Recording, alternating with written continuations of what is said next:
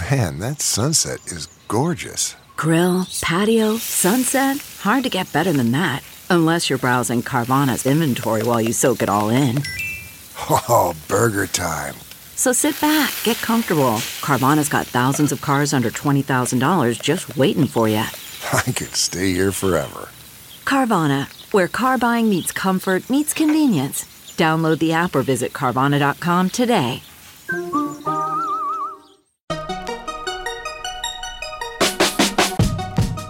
Welcome to the Tech Meme Ride Home for Monday, March 21st, 2022. I'm Brian McCullough. Today, an alternative title to today's show could have been Schrodinger's Brazilian Telegram ban. I'll explain. Ukrainians say Elon Musk's Starlink donation is proving quite useful. Toronto has become the third largest tech hub in North America. Should Apple make routers again? And where will the advertising dollars go in 2022? Here's what you missed today in the world of tech. Funny, weird story over the weekend. Brazil's Supreme Court had ordered the shutdown of Telegram for not adhering to judicial orders and gave phone carriers and Apple and Google and everybody else 5 days to block the Telegram app.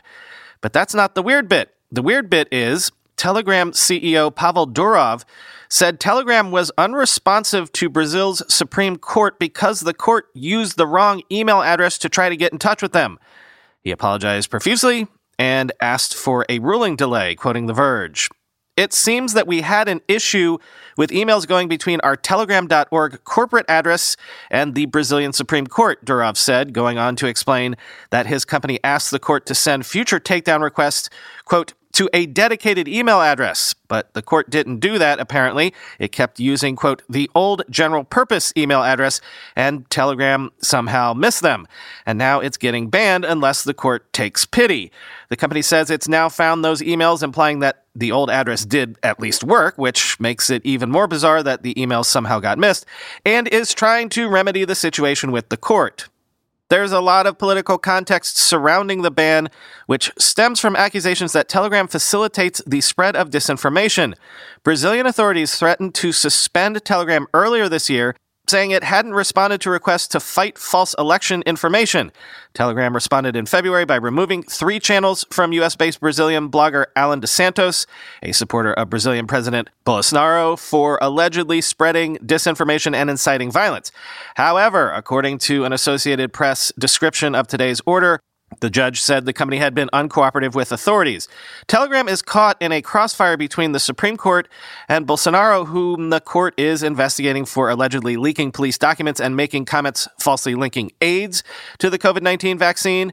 But the app has been criticized elsewhere for offering a haven where far-right political figures can post false information and hate speech to avoid deplatforming from services like Facebook and Twitter, part of Telegram's stated commitment to refusing government censorship demands. It's been banned in Russia for refusing to share encryption keys in anti-terrorism investigations, although that prohibition was lifted in 2020. Meanwhile, Brazil's legal system has previously ordered blocks of Telegram competitor WhatsApp, but the bans have proven to be short-lived, end quote.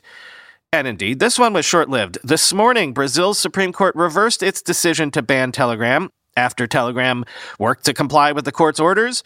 Quoting the New York Times, Telegram worked quickly over the weekend to comply with the court's orders, including by deleting classified information shared by the account of President Bolsonaro and removing the accounts of a prominent supporter of Mr. Bolsonaro's who has been accused of spreading misinformation. That action satisfied the court. Late Sunday, the court lifted its ban on Telegram. But Telegram also went further in a bid to avoid the ban. The app made several other changes in Brazil to combat misinformation on its app, which has worried Brazilian officials ahead of the presidential election in October. Telegram said that among the changes, it would start promoting verified information in Brazil and marking false posts as inaccurate while also having employees monitor the 100 most popular channels in Brazil, which account for 95% of the views of public posts in the country. The court's reversal was so swift that the ban never took effect. While the court's order was law for 2 days, the ban had given internet providers, wireless companies, and Apple and Google 5 days to comply, end quote.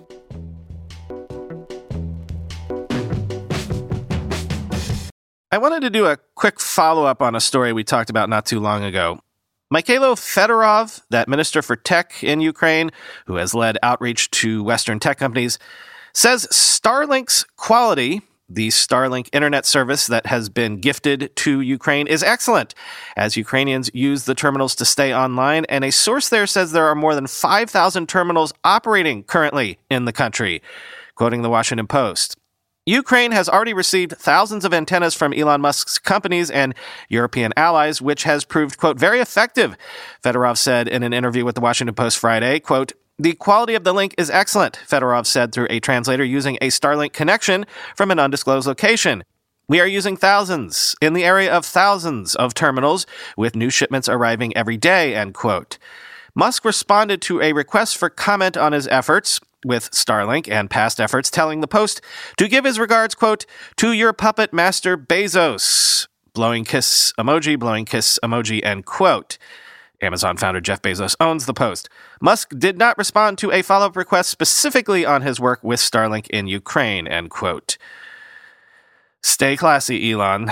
Still, despite that, I think it is worth giving credit to Elon when it is due.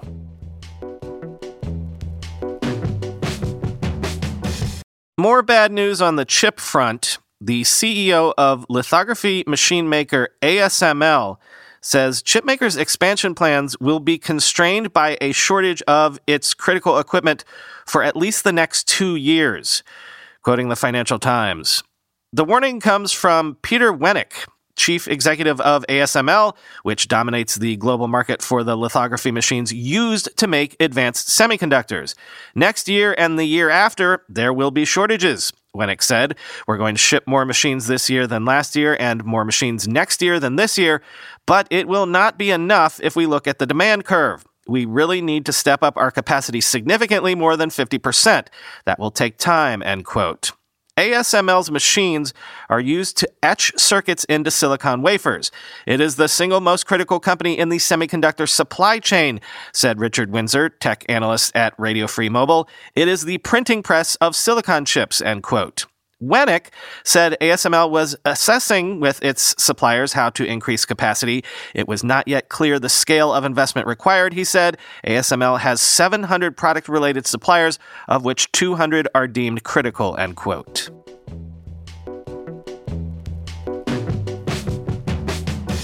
According to a new report, Toronto has become the third largest tech hub in North America, and its tech workforce is growing faster than any hub in the U.S. currently, quoting the New York Times. As the tech industry continues to expand and communities all over the world compete for tech jobs outside Silicon Valley, many executives, investors, and entrepreneurs are promoting warm climes like Austin and Miami as the next big tech hubs.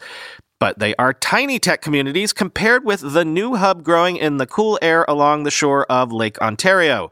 Thanks to years of investment from local universities, government agencies, and business leaders, and Canada's liberal immigration policies, Toronto is now the third largest tech hub in North America. It is home to more tech workers than Chicago, Los Angeles, Seattle, and Washington, D.C., trailing only New York and Silicon Valley, according to CBRE, a real estate company that tracks tech hiring. Toronto's tech workforce is also growing at a faster clip than any hub in the United States. And unlike many cities, Toronto is likely to have the resources needed to sustain the trend.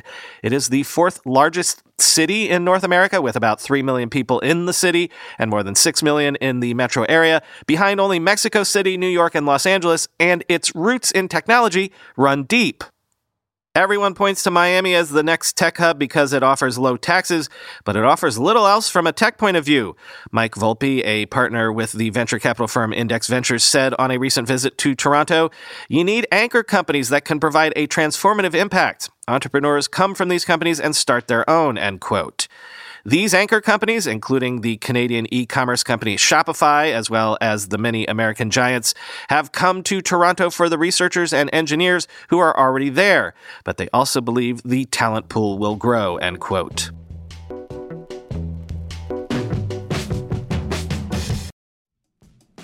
We all know there are things in life that you have to compromise on, but when it comes to your health, there is no compromise. So don't go back to that one doctor who uses your appointment to catch up on the latest headlines, their family group chat, their crossword puzzles, just because they're available right now or they take your slightly sketchy insurance. Instead, check out ZocDoc, the place where you can find and book doctors who will make you feel comfortable, listen to you, and prioritize your health. And you can search by location, availability, and insurance, so literally no compromises here, because with ZocDoc, you've got more options than you know. ZocDoc is a free app and website where you can search and compare highly rated in-network doctors near you and instantly book appointments with them online. Once you find the doc you want, you can book them immediately, no more waiting awkwardly on hold with a receptionist. And these docs all have verified reviews from actual real patients. We're talking about booking appointments with tens of thousands of top-rated, patient-reviewed, credible doctors and specialists. I have personally used ZocDoc to find a podiatrist when I needed one for the first time ever in my life. Go to ZocDoc.com/TechMeme and download the ZocDoc app for free. Then find and book a top-rated doctor today. That's ZocDoc.com/TechMeme. ZocDoc.com/TechMeme. Whenever I need to do financial research for this show, for instance during tech earnings season when I have to analyze how various companies' stocks have been performing, I only ever turn to our sponsor today, Yahoo Finance. For more than 25 years, Yahoo Finance has been the brand behind every great investor. Whether you're a seasoned investor or are looking for that extra guidance, Yahoo Finance gives you all the tools and data you need in one place. They are the #1 finance destination, producing a holistic look at the financial news cycle, including breaking news, original editorial perspectives, analyst ratings, independent research, customizable charts, and so much more. Securely link your brokerage accounts for a unified view of your wealth, including 401k and other investments. A comprehensive perspective is what sets apart great investors, and it's how Yahoo Finance ensures you have the insights to look at your wealth in its entirety. With a community of over 90 million users each month, their real strength is helping you on your way to financial success. For comprehensive financial news and analysis, visit the brand behind every great investor, yahoofinance.com, the #1 financial destination, yahoofinance.com.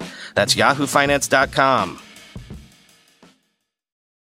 In his newsletter this weekend, Mark Gurman said that now that Apple is back in the business of making monitors again, the company should get back in the business of routers, should develop a mesh network version of the AirPort Extreme in order to compete with Google and Amazon routers. Quoting the Power On newsletter from Bloomberg. The company was one of the first major proponents of consumer-grade wireless internet, launching the AirPort base station in 1999 alongside the iBook laptop. Remember that? The concept behind the first AirPort was simple. Instead of plugging the Ethernet cable into the computer, you attach it to the AirPort and the device provides Wi-Fi for your home. Unforgettably, Steve Jobs showcased the Wi-Fi on the iBook for the first time by pulling it through a hula hoop, showing that the computer was surfing the web with no cables attached. Apple released additional AirPort models for about 15 years. The lineup included a low-end version called the AirPort Express and a high-end module named the AirPort Extreme, as well as the AirPort Time Capsule, which embedded a hard drive in the router for wireless Mac backups. But then in 2016, one of my first stories at Bloomberg, I broke the news that Apple had disbanded its team working on the AirPort and that it planned to eventually discontinue the product. Sure enough, in 2018, Apple stopped selling its routers. A new Apple-designed mesh network system with its own software and deep device integration could be a hot seller and keep people away from rival Alphabet and Amazon products. Another suggestion, if Apple doesn't want to launch a full-blown mesh router system, turn the HomePod Mini into one. It would make sense. Apple already wants users to buy a speaker for every room, and integrating Wi-Fi into that would make it a bit more compelling. Take it from Google, which is already doing this with its latest Nest routers, end quote. Now, you might be thinking, this sort of lines up with what Chris Messina was saying at the end of the bonus episode this past weekend, though Chris would say merely getting into mesh networking is not aggressive enough. He has his conspiracy theory that is much more expansive, shall we say. Chris, in fact, reached out to Mark to make this very point, and Mark has agreed to come on our Twitter space this week to discuss. Now, you know how these things go. Scheduling-wise, it could all change, but as of right now, Gurman is booked for the Twitter space this Thursday, and thus the bonus episode this weekend, to come back on our show after about a 3-year absence.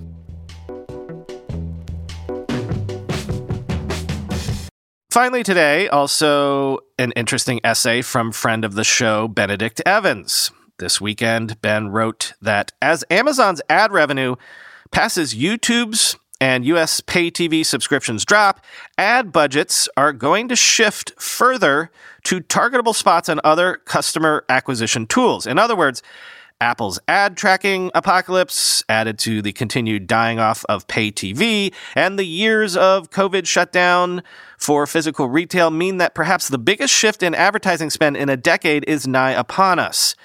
Quote, about 5 years ago, a revenue line buried in the back of Amazon's accounts started to get quite big.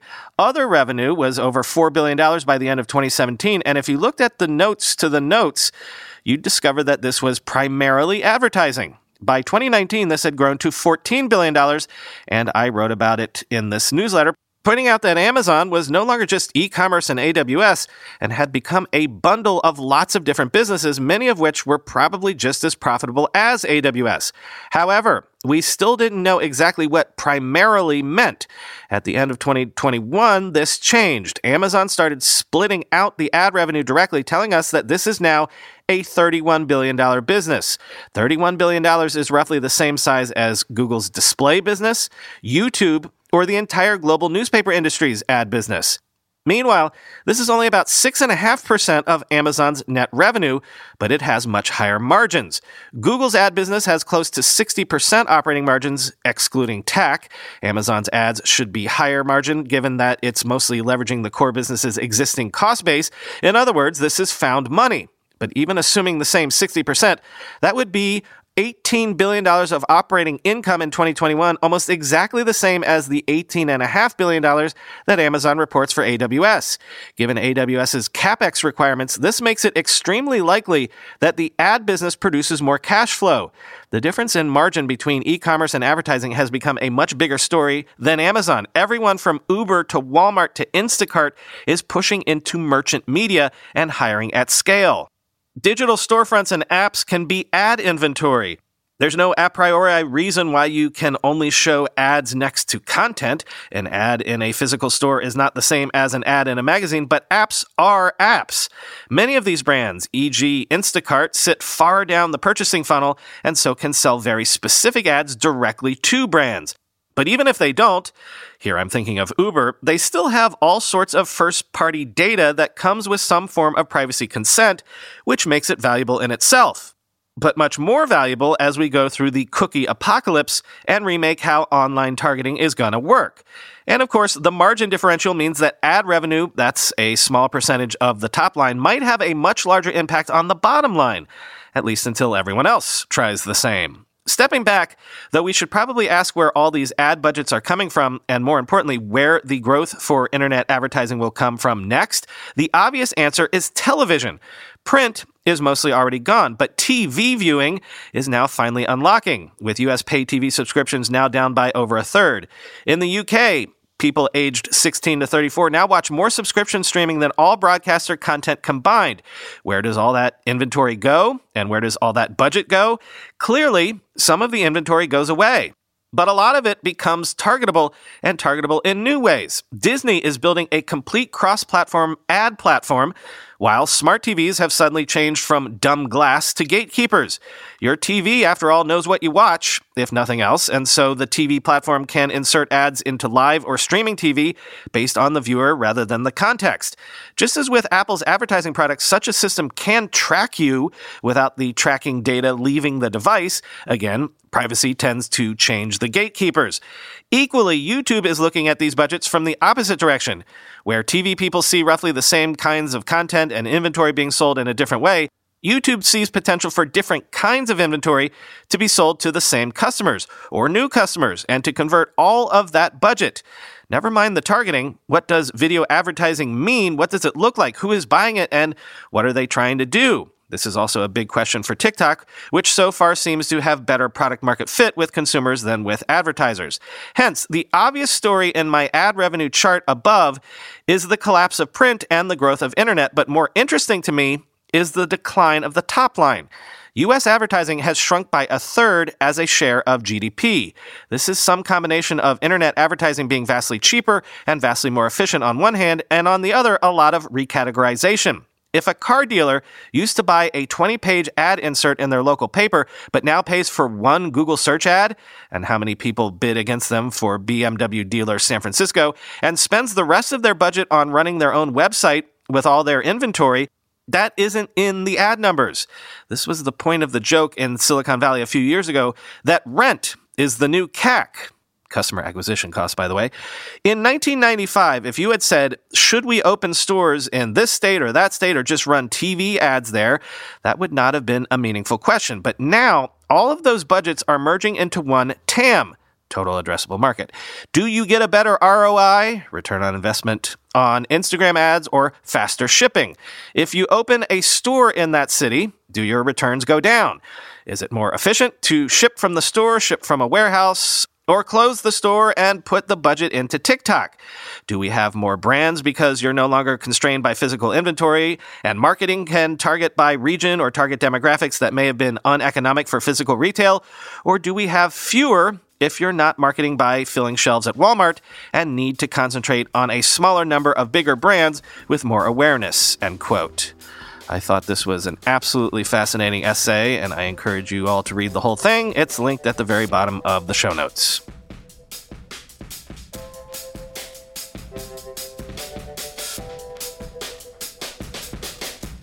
That's all for today. Talk to you tomorrow.